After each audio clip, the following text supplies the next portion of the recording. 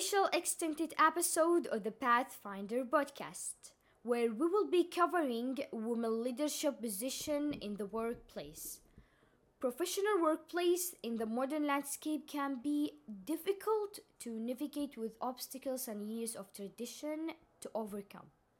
I am your host, Zaina Ali, and joining me is Fatima Baubaid, offering additional insights and commentary alongside our American guest, Judy Kennedy and Urkova Andres, and our Yemeni guest, Hanan Ahmed.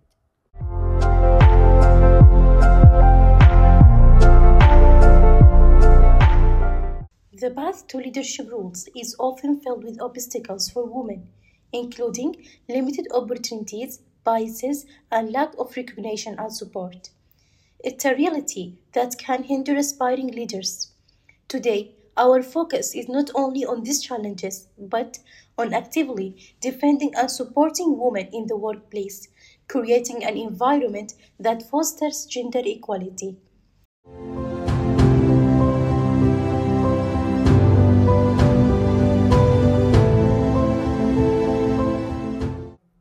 Hello, Miss Hanan.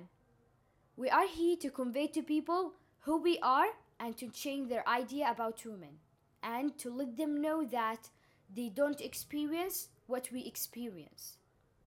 Facing something you have had internally, it's a challenge in itself, regardless of whether the people around you are supportive or not. So, can you share a personal experience about a significant challenge you faced in your journey to get into a leadership position? How did you get past that too? So I was working a full-time job in international development organizations. In my department, it was a stabilization program. In my department, there was the manager and me, and we had 5 field staff in the field. So once my manager had to resign for some reasons, I had to stay alone in that office. So because he delegated me to run everything in the office. At first, I faced a lot of problems, miscommunication with the team, our team in the field. Implementation was so slow. But then, I stood with myself, I said, this is a challenge for you, you have to overcome it. Many women have similar struggles as Hanan's when it comes to finding a work-life balance. It's a complicated challenge with both personal and professional responsibilities. Let's hear more from Judy Kennedy, the director in the Office of Leadership and Community Engagement, and Hanan Ahmed, the English teacher. Both offer valuable first-hand insights into the difficulties they have encountered on their leadership journeys. I'm writing my dissertation right now, so just trying to balance what I do between 8 and 5, and in higher education you do a lot of things after 5 as well, but then also being present with my family, being present with my kids who don't necessarily understand what I do on a day-to-day basis. They just think it's real cool. I worked at the university, so being able to be there for them and be present at their school events and extracurriculars, and then still also finding time to finish my degree, and also finding time to recharge myself, because that's something that I have to do if I'm gonna make it each day, is to find some time just to be me and have quiet and things like that. So I think just the balance of it all has been really challenging, and I say that from a woman's perspective. I have a really strong support in with my husband. He's a great partner, he's a great dad, but he also works out of town, so it seems like during the day and such I'm a single parent. It's from my own experience. I had to work in a full-time job. That means from 8 o'clock till 6 p.m. It took my whole time at work. So whenever I go home, I'm just so tired. I want to sleep. That's it. But as you know, as a Yemeni girl, I have to cook, I have to clean beside working. So what I did was I talked to my family. I told them that I work from kada kada kada. I struggle a lot. I need your support. I need you to help me. So I started to cook sometimes. I start to prioritize my task What is very important, I do it. What is not very important, I leave it for the others to do it.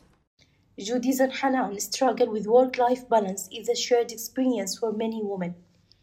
It's a multifaceted challenge that involves professional aspirations and personal responsibilities.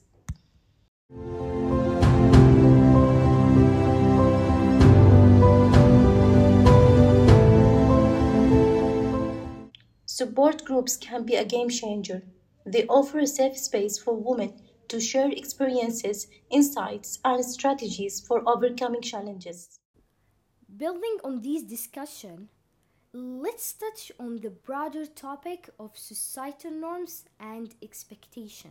Your everyday life, so like some of my values are responsibility and organization. So like I have examples of how those show up. So like if people ever, I think you think about like you're constantly interviewing, but even if you're not in a formal interview setting, knowing like what you bring to a team, how you can contribute, and also what you where you know it's not your strength and it's time to let somebody else lead. I feel like that's a leadership skill that often gets overlooked, is like just knowing when to follow and being an active follower and what that means. So I think women just have to have a really strong idea of what they bring to the table, where they skills that they might still want to develop, and how having a plan for how they're going to develop those is really second to none. So whether that's reading, whether that's through going through formal professional developments, putting yourself out there and being involved with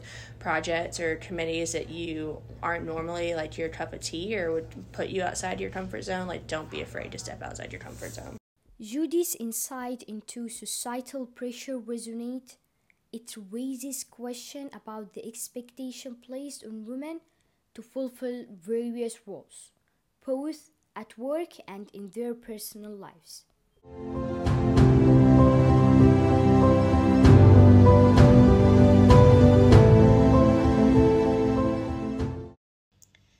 This extended episode aims to shed light on the importance of defending and supporting women in the workplace. By doing so, we contribute to creating a world where gender equality is not just a goal, but a reality. Join us on this insightful journey as we navigate through the difficulties of attaining leadership position, incorporating the powerful perspective of Judy Kennedy and Urkova Andres. This is Zaina Ali, joined by Fatima Baubaid, and you are listening to the Pathfinder podcast.